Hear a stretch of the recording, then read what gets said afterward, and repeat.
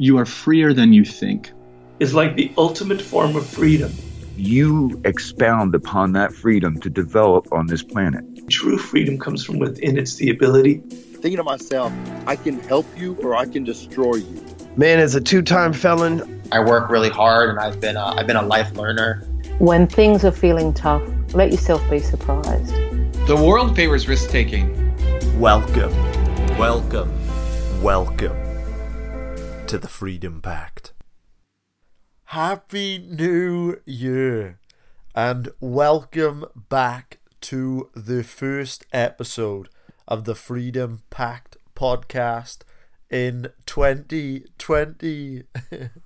We are so excited to be back, and today on the show we are joined by marketing strategist, entrepreneur, advisor, venture capitalist, strategic partner, and the best-selling author of 10 books that include The New Rules of Marketing and his latest book, which will be a bestseller, Take My Word For It, which he co-authored with his daughter Rico, Fanocracy, turning fans into customers and customers into fans. It is David Meerman Scott. David is the lead marketing speaker at the Tony Robbins Business Mastery events, has been hired to speak in more than 40 countries, as well as offering strategies and tactics through his deep dive presentations to the world's biggest companies like Google, Microsoft, PwC, the Ford Motor Company, and Hewlett-Packard. As well as being one of the world's leading business strategists, David worked as a male model in Japan, has attended 751 live music shows that he keeps track of with an Excel spreadsheet, and is a raving fan of collecting artifacts from the Apollo lunar program. This idea of creating fans is an idea in which we brought to the show in an episode in which we did with Kevin Kelly, the CEO of Wired. That episode was a massive success in terms of downloads, and one of the reasons is that Kevin's essay and his premise is that you can live a very comfortable life if you can make simply 1,000 true fans. When Kevin wrote that essay, Kevin Kelly, 1,000 True Fans, that essay went viral and is very much used as an entrepreneurial benchmark. We will link that article below for you if you want to check it out. We know that you guys love that concept, so when we found out that David was doing a real deep dive into fanocracy, I love that word, fanocracy, we reached out to him because this guy is taking it to a whole nother level.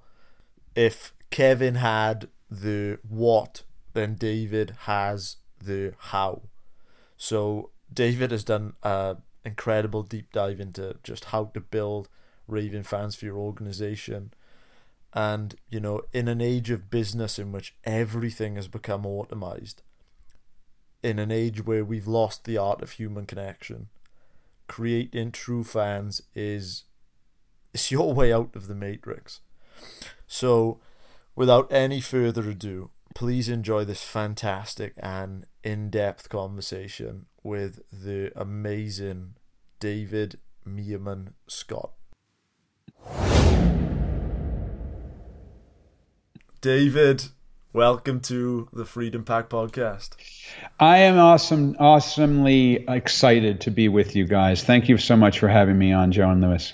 Lewis and I, we actually had an introduction into this idea of creating fans through Kevin Kelly when we interviewed him a few months back, 3 or 4 months back.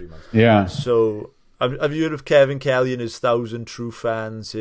I've heard the concept. Absolutely. Yeah. So Kevin sort of had this approach of it was quite an overarching, quite a vague concept in a sense, you know, a sort of just a market to hit.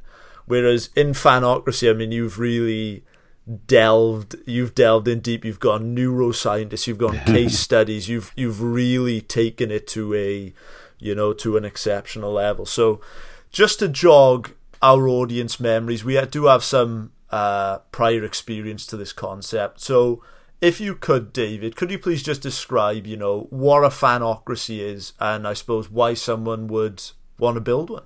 Sure. So we looked at this idea of how and why people become fans. And then we realized that the idea of having a massive fan base is really, really important for businesses. And in particular, having a fan base that's eager to talk about you. And we recognized that it's almost like a form of government, if you will. And that's why we chose the word Fanocracy. It's a made-up word.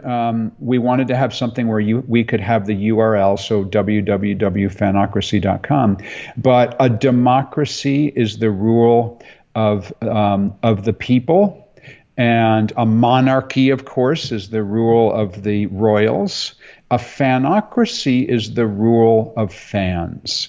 And the organizations that allow their fans to take over, in a sense, are the ones that generally do really well. So we look at a fanocracy as an organization or a person or an idea that inspires true passion for a brand, and it puts the customer's needs ahead of everything else. So what would some of the characteristics of someone that is within a Fanocracy be? So in the terms of the participants, like I keep saying we because I wrote Fanocracy with my daughter. And she's now 26 years old, but when we first started to write, she was 21. And what we looked at was, we first said, this whole online world that we're living in is becoming increasingly polarized, and there's so much going on. The social networks are, if you don't pay them, they won't show your stuff. I mean, it's really become kind of digital chaos. But at the same time, both Reiko and I were really passionate about the things that we love. So I'm really into live music. I've been to 790 live music shows. She's really into Harry Potter. She's seen every movie multiple times, read every book multiple times, went to the Wizarding World of Harry Potter theme park in Florida several times, went to the UK because she wanted to go to the studio where they filmed the Harry Potter movies. And she wrote a 90,000-word alternative ending to the Harry Potter series, put it on a fan fiction site, and her story, Draco Malfoy is a spy for the Order of the Phoenix. And it's gotten thousands of downloads and hundreds of comments. So we both recognize that we are so passionate about the things that we love, and we interviewed hundreds of people about what they're passionate about. And it turns out that people are so excited about these things that they love for one particular primary reason. And that is because the people that they share that passion with, they become really close to it. They become among their best friends. So the friends I have that I go to live music shows, they're my best friends. We love to go to shows together. We share the same lingo. And the same thing is true of any group of fans. So the main characteristic is that it's a true human connection. It's a true human connection between people who share a fandom, and then the companies that can tap into it, they're having a true human connection between the company and the fans, and allowing the fans to have a connection to one another. When it comes to fans, I said the example I'll give is this podcast. If we were looking at our audience, how do we distinguish the difference between, say, a fan and a listener? And what is the benefit of having the fan over the listener? Wow, that's a really probing question. Thank you, Lewis. So the way I look at it is that a fan is somebody who wants to know about you. Who is Lewis? Who is Joe? Who are these people? What are they like on their off time when they're not in front of the microphone?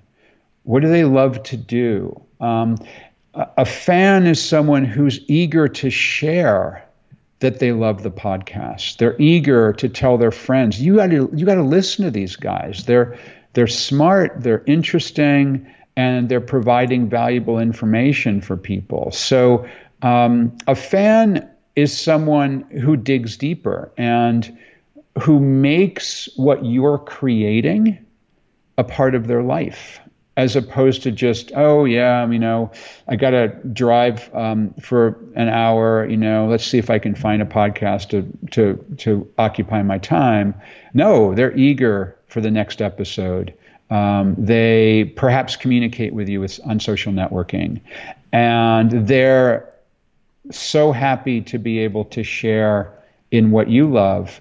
And it becomes a mutual relationship, even if you've never met one another, even if you don't even know that person is a fan. David, what is it?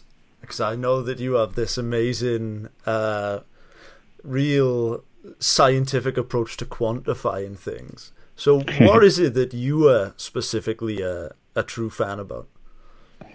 I'm a real big fan of 3 or 4 things. And yeah, thank you for saying quantify, because I am kind of geeky about it that way.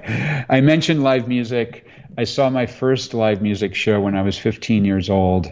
That happened to be Aerosmith at Madison Square Garden in New York City. But the second live show I saw was the Ramones, and they played at my high school, which was remarkable. That was in 1976. You guys weren't even born then.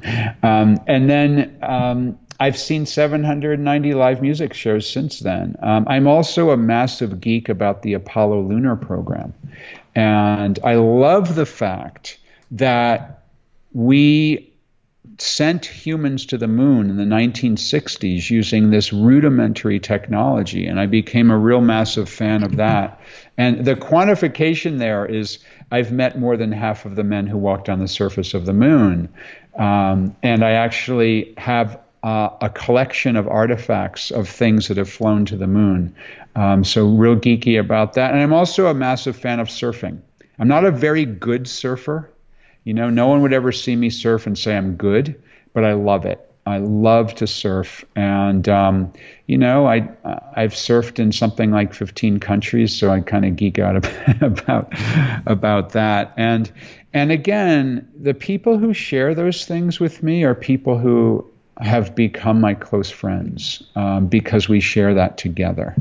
Those fandoms.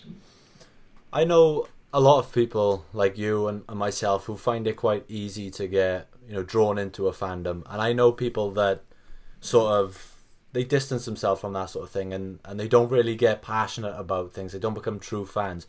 Is there any underlying reason within our brains or anything like that makes some people it's easier for them to become a fan than, say, another person? Is there any underlying reason?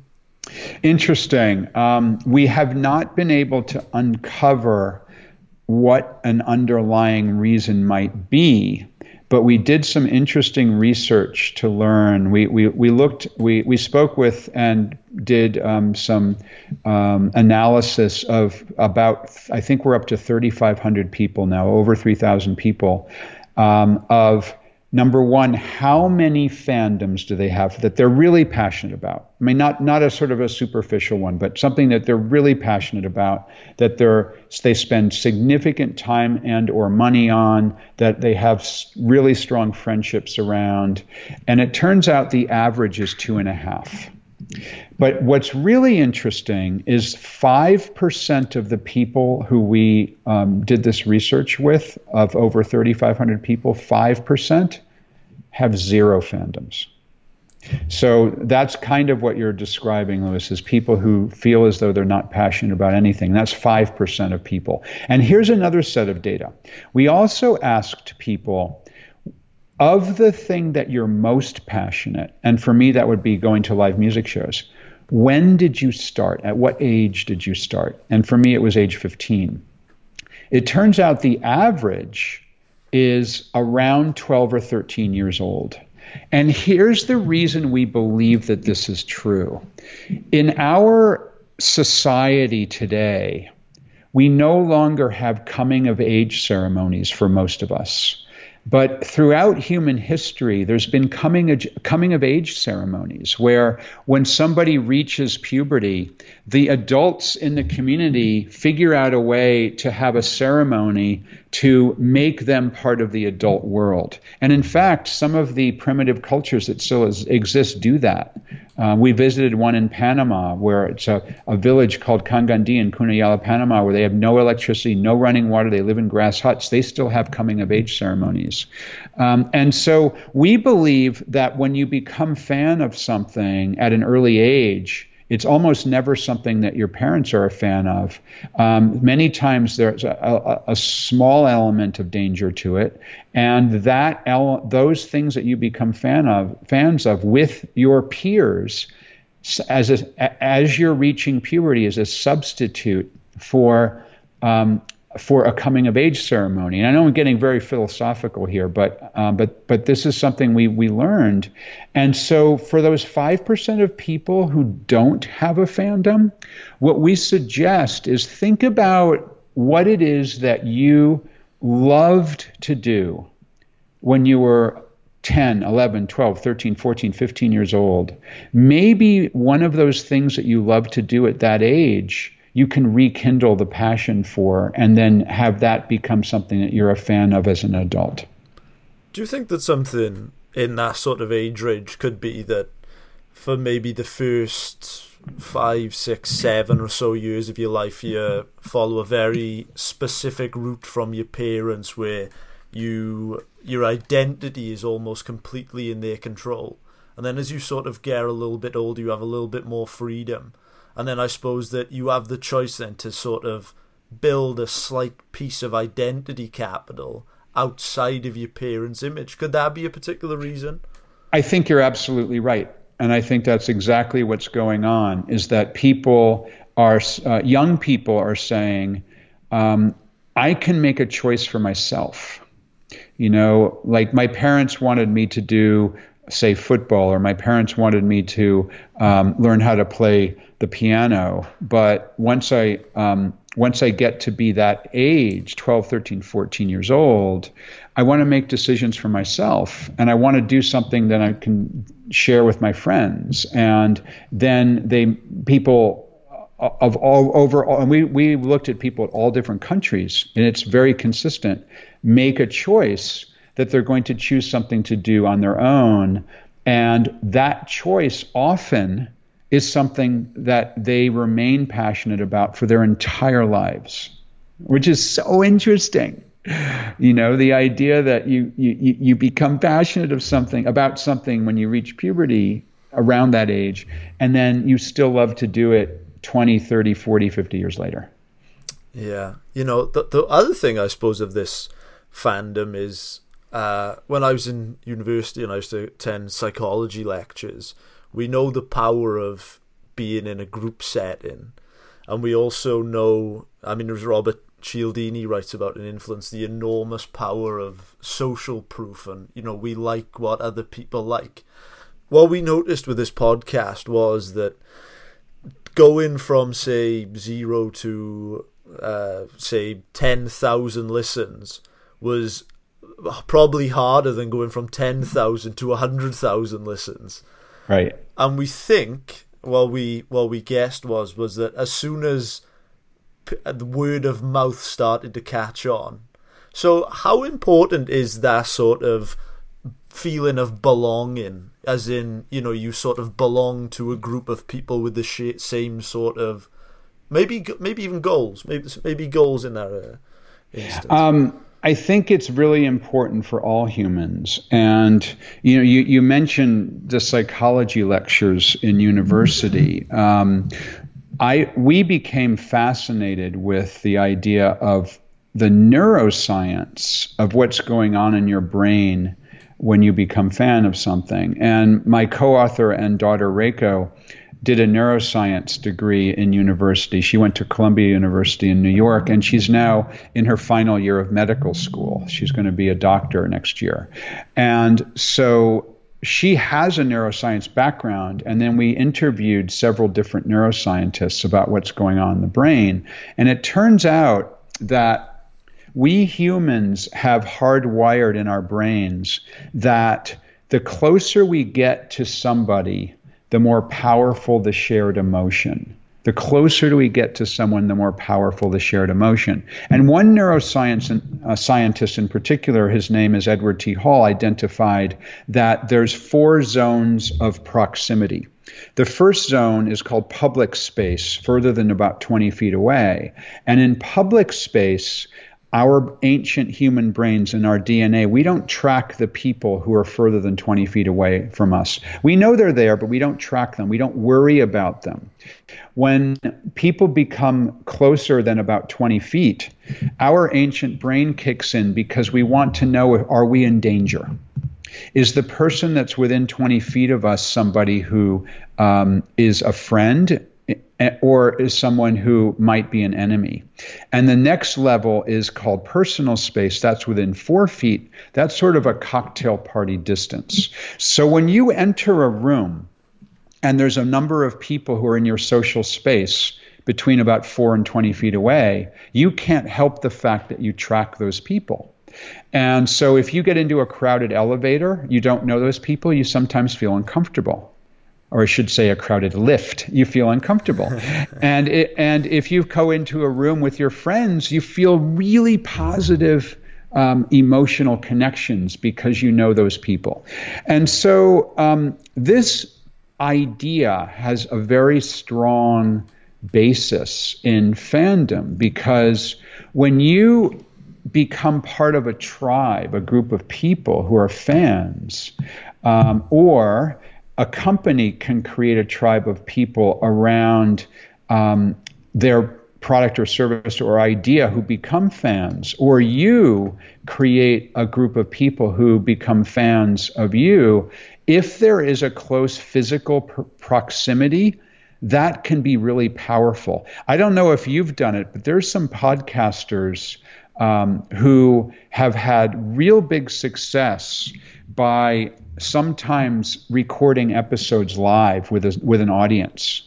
Have you ever done that before? We've never done it. We definitely will at some stage. So what's cool about that is there's a neuroscience background to it, because if you're bringing your fans together with you in social space, in other words, you get within 20 feet of those people, even if it's just in the meet and greet afterwards, then they are becoming much more powerful fans, because their brain says, I now know this person. This is really powerful. So there's actually a neuroscience reason for why you might want to increase your fanocracy just by figuring out a way, you maybe just rent a room in a pub or something and bring people together to record an episode.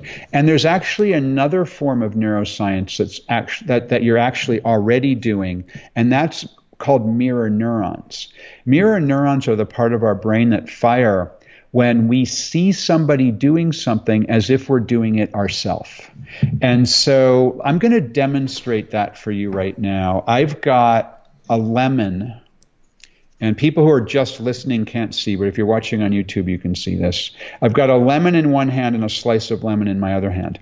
If I take a bite of this lemon, it's really strong. It makes my eyes scrunch up, my mouth sort of puckers up, my saliva glands start to go into action. It's a really strong sensation. My brain is lighting up when I take a bite of the lemon.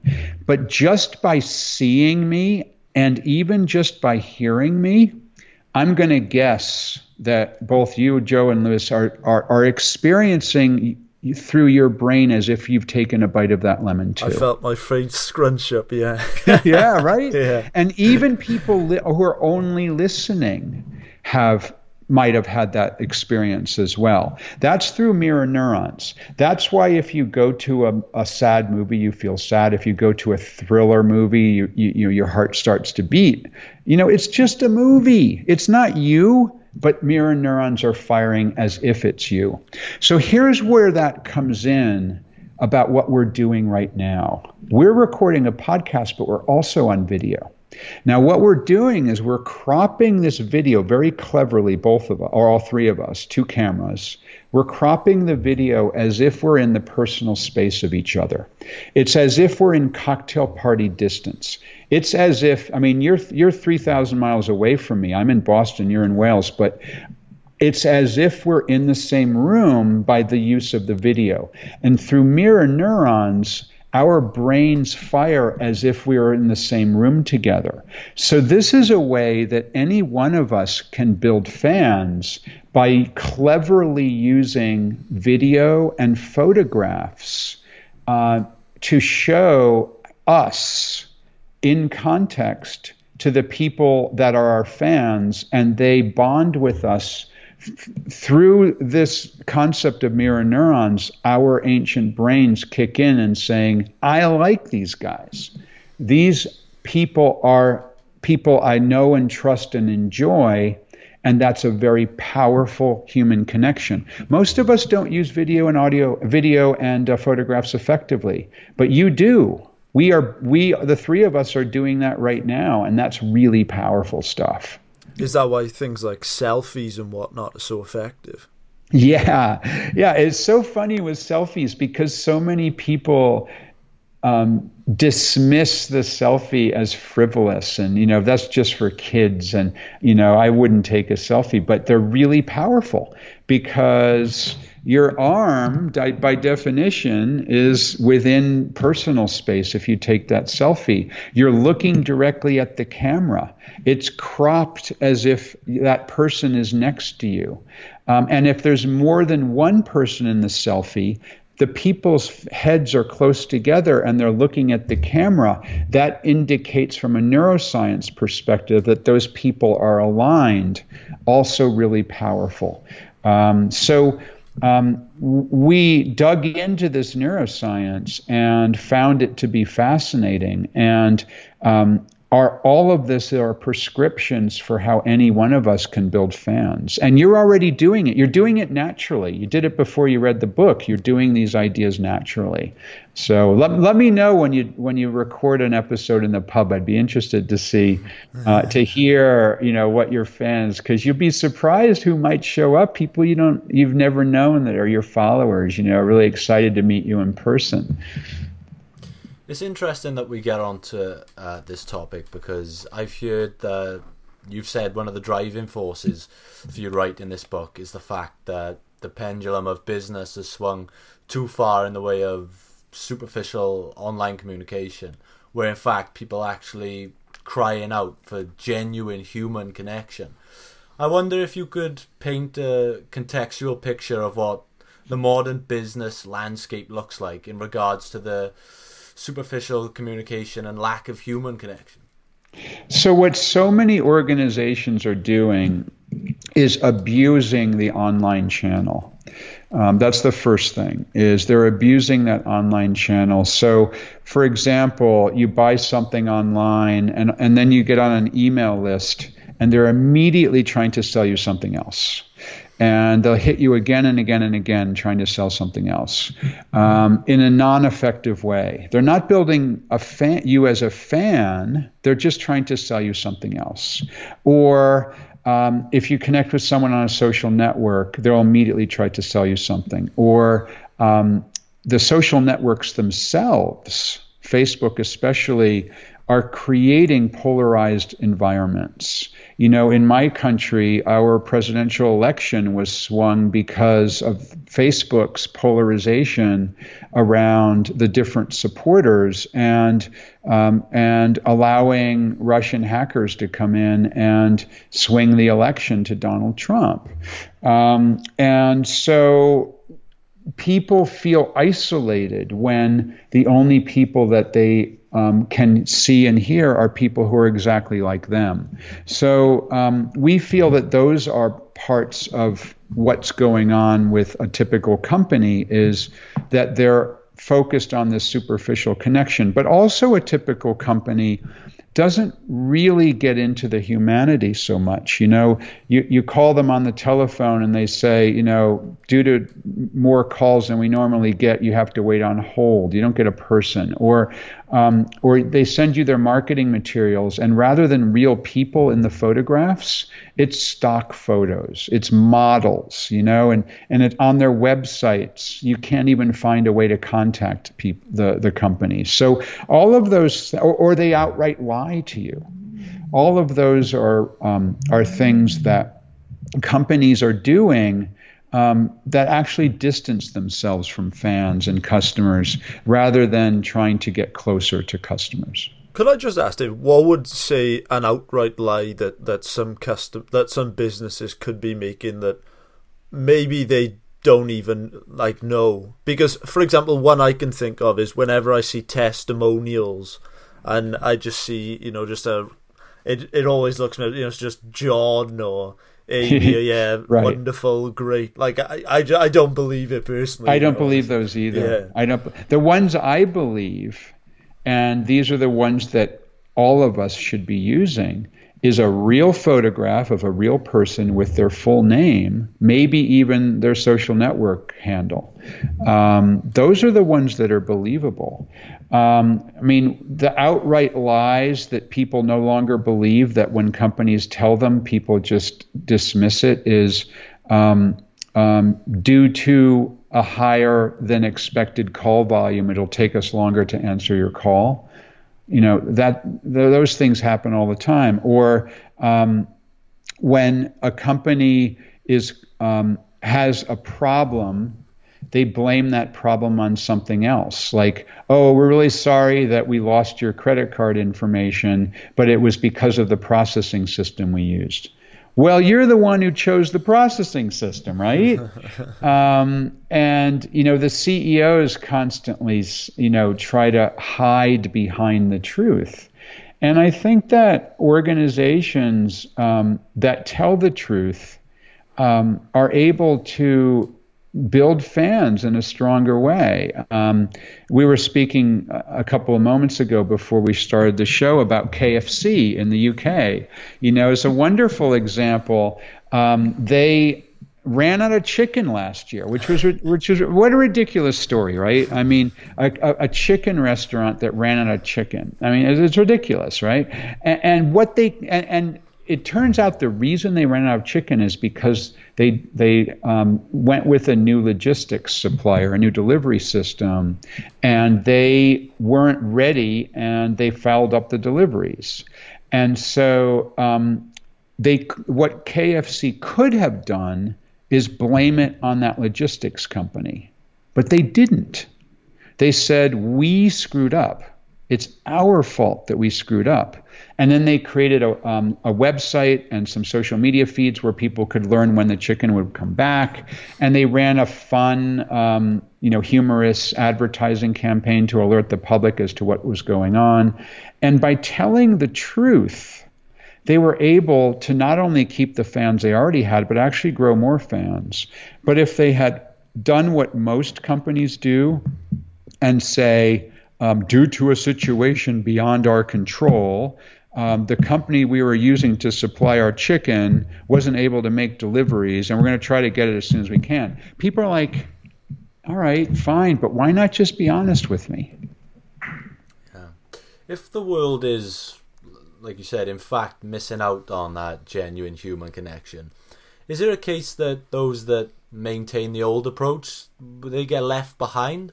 And also, how big an advantage does that leave for the entrepreneurs and businessmen and organizations that still do try and seek that human connection with their audience? I think through all of the 5 years of research that we've done on this topic, that it's extremely rare for people and organizations to have this true human connection. The vast majority do not.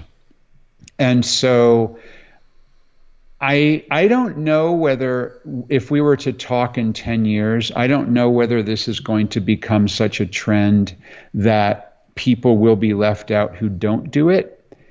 But I don't feel that's where we are today. I think it's so rare that there's a tremendous opportunity for any organization that does.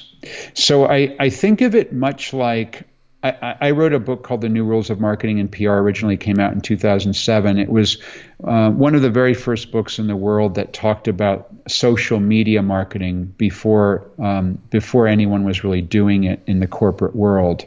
And so I remember that back then, it was extremely rare for a company to have a Twitter feed or for a company to have a blog.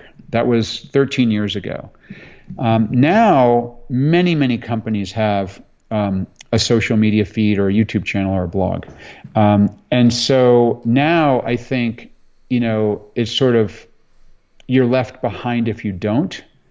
But I think this idea of fandom is so new, and the idea of true human connection is so new, that it's a tremendous opportunity for those companies that do try to figure out how to do it for their business.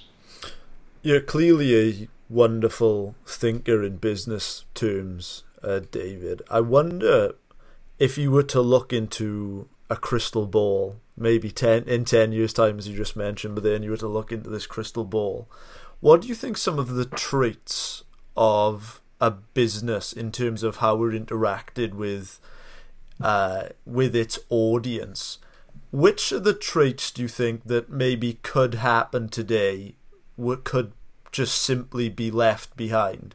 Like, for example, I think when you were giving that KFC example, and I loved the example in the book, I mean, we remember it very clearly when we were here.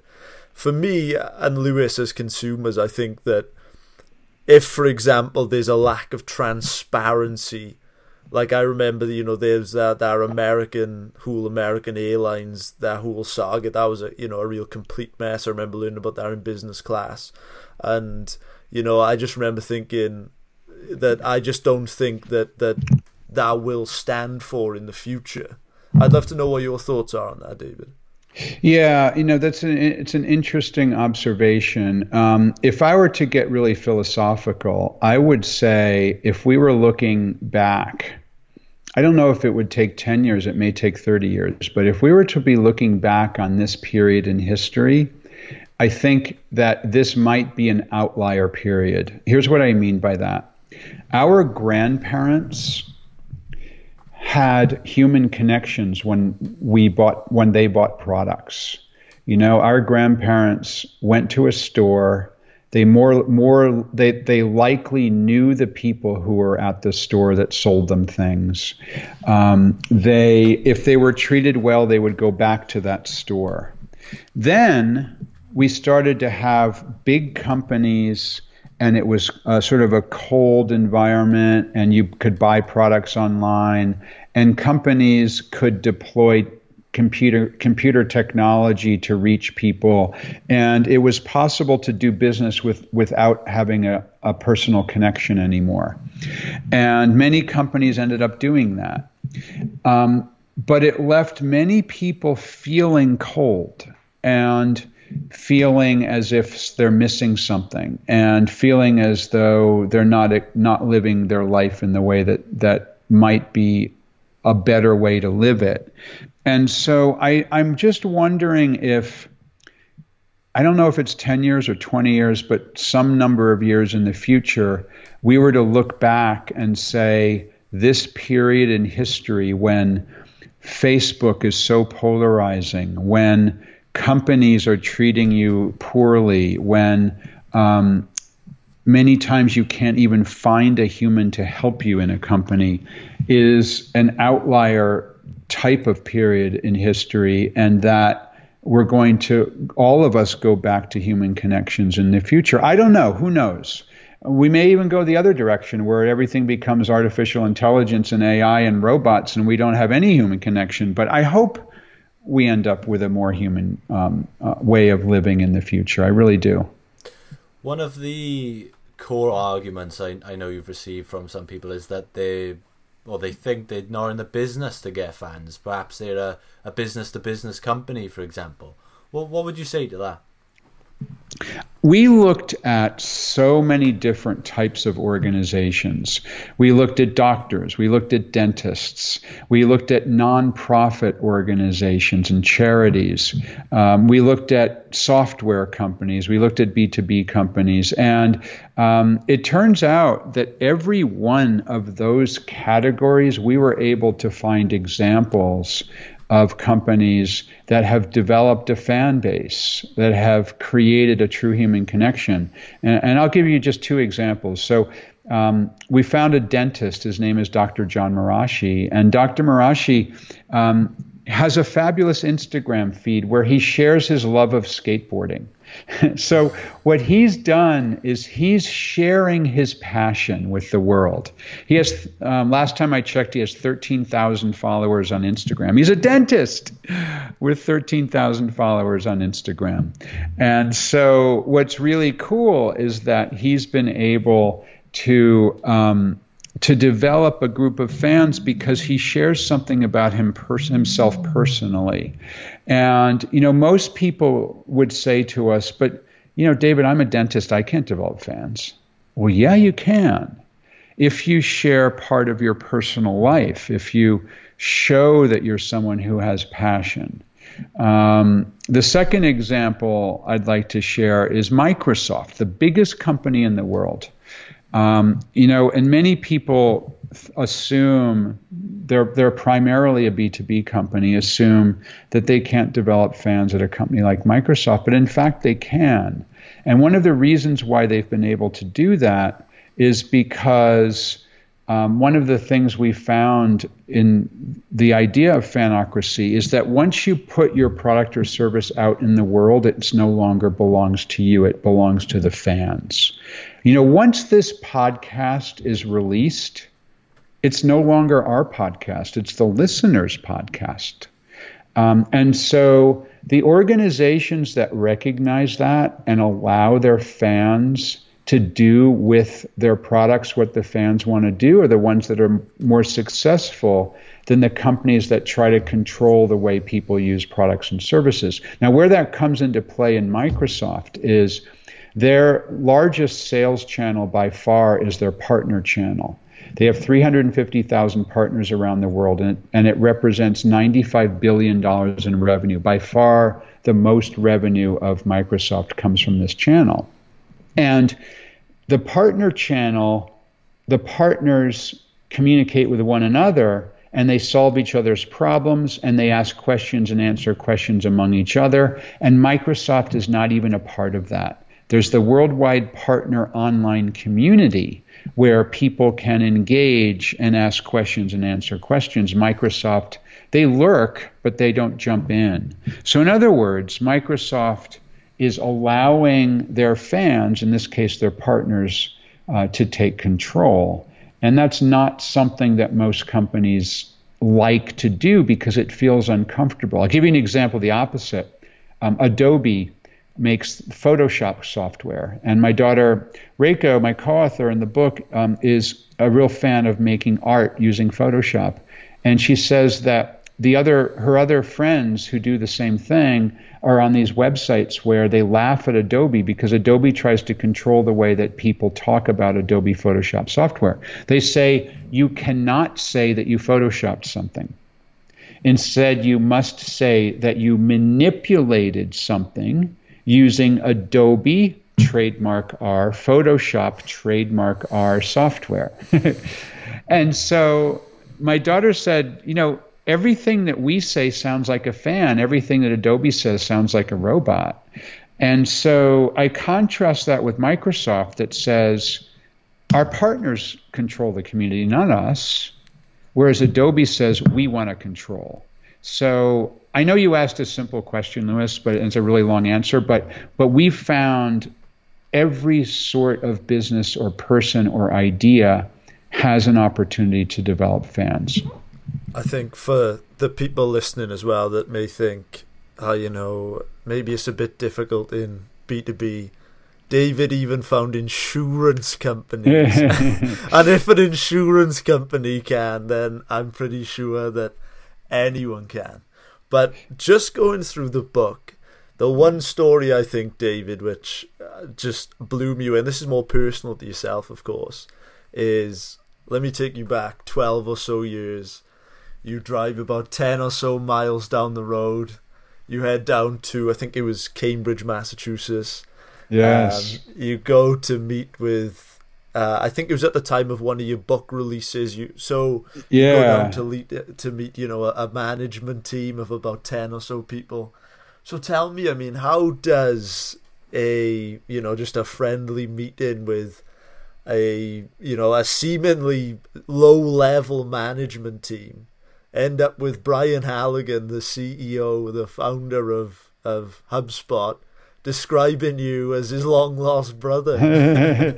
This is a really cool story. And you told the beginning bit well. So my book, The New Rules of Marketing and PR, came out in 2007, and Brian and a couple of his business school buddies started HubSpot in 2006. And one of the management team of HubSpot read a copy of The New Rules of Marketing and PR and said, wow, this guy is writing about marketing in the same way we're talking about marketing. At that time, HubSpot had no customers. They only had 8 employees. And so they said, David, we want you to come in and talk with us, because the ideas in your book are the same ideas that we've been talking about in this company that we founded that has marketing software. And so I went and I pulled out my computer. And this was in the first minute that I was in the meeting. I pulled out my computer to open it up to take some notes. And on the back of my computer, I had some stickers. I had a Japan sticker. I had a Nantucket Island sticker. I had a Grateful Dead sticker. And the Grateful Dead sticker actually looks just like that. It's a Steal Your Face logo. And so Brian says, hang on, we can't start this meeting until you tell me about those stickers on your computer. So I said, well, that's a Japan sticker. I lived in Japan for 7 years. My wife is Japanese. It's a very important place for me. And Brian said, I lived in Japan too. What about the Nantucket sticker? And I said, I own a house in Nantucket. I love the place. I go all the time. Brian goes, I go every summer. And he says, we're like long lost brothers. We both identified the future of marketing. You wrote a book. We started a company. We both go to Nantucket. We both lived in Japan. What about the Grateful Dead sticker? And I said, they're my favorite band. At that time, I think I'd been to like 30 shows. I've been to like 30 shows. Brian says, I've been to over 100 Grateful Dead concerts. And so I actually had a spare ticket to a Grateful Dead show. A couple of weeks later, I go, I have a spare ticket. Should we go together? And we went to the show together. And within a week, Brian invited me to become the founding member of the HubSpot advisory board. So now this is 13 years later as we're having this conversation now. And HubSpot now has 3,000 employees. They're going to do $650 million in revenue in 2019. They're public on the New York Stock Exchange. Their market capitalization is $6 billion. I'm still on the HubSpot advisory board. Oh, wow. And Brian is one of my best friends. We co-wrote a book called Marketing Lessons from the Grateful Dead together. And so here's what this story, I think, shows. And the reason why I put it in the book is that the fact that I had a sticker on my computer meant that I had an instant bond with Brian. And if you didn't know what those stickers are, it wouldn't have been anything negative. You just would have dismissed it. Okay, fine, he's got some stickers on his computer. Let's start the meeting. But for Brian and me, it showed that we're part of the same tribes, that we're people who share the same passions. And because of that, we had an instant connection. In the very first minute that we met one another, we had 3 strong connections. And that led to me and Brian having a really, really strong, I would call it a partnership over the last 13 or 14 years.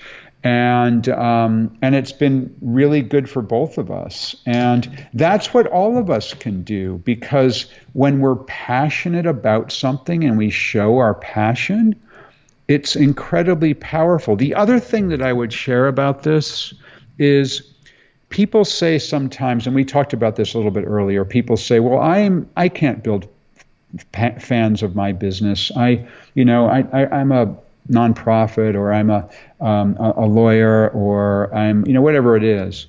But it turns out anyone can. And one of the reasons that I say that is because if you think about walking around on a street, the things that people have as a logo on their ball cap, or the thing that people have as a logo on their T-shirt. Right now I see a Guess T-shirt and a Stuffed Swimwear T-shirt, right? We have logos of the things we love. And I've seen many, many, many people with logos of B2B companies, of logos of nonprofits. Yes, and also rock bands and sports teams. There's even an organization that I see a logo of all the time on T-shirts, on hats, on shirts, on people's computers, and it's a United States government agency. I checked. On their Instagram, I think they're at 50 million followers, and on their Twitter, they're 30 million followers. It's a U.S. government agency where millions of people outwardly express their fandom by wearing T-shirts, and that's NASA. Right? They're a government agency with millions of fans, and that says to me, any one of us can develop fans. It also says, when you share the thing that you love, you're building an opportunity to bond with like-minded people. Wow. I've absolutely loved this conversation, David. We appreciate that you run out of time and you got another interview, and we feel mentally exhausted after one, so I can imagine what it's like to do them. So we just ask a couple of questions at the end just to wrap things up. So of course, on a personal, I'm really curious to know, David, I mean, you've traveled to all these countries. What books have personally been, maybe a central point in your life, or that have had an impact on you? So I'll talk about two. The first one is a book called Permission Marketing by Seth Godin. Yeah, and I first read Permission Marketing right when it came out, which I believe would have been the late 1990s or very early 2000s. So it's about 20 years old. And Permission Marketing opened my eyes to what marketing can be. And since then, I've read every book Seth has written. I've read every blog post he's written. I've listened to every podcast he's done. I've heard him speak live a couple of times. We've actually become buddies. He wrote an endorsement for the book, Fanocracy. The second really influential book for me is a book by David Byrne, who's the frontman to the Talking Heads. And the book is called How Music Works. And it's got three parts to the book. It's a part memoir about his life in music as a member of the Talking Heads as well as a solo artist. And it's a part musical history going back hundreds of years about the history of music from his perspective. And it's a part how-to about how to be a music artist and be successful. And I loved the book because I'm not a music artist. I'm a fan of music, but I was able to learn so much, and it became really influential in my life. What societal rules or societal norms do you love to break? A lot of them. So, one of the ones that immediately come to mind, though, is my father was a traditional kind of father that went to work in an office at a big company.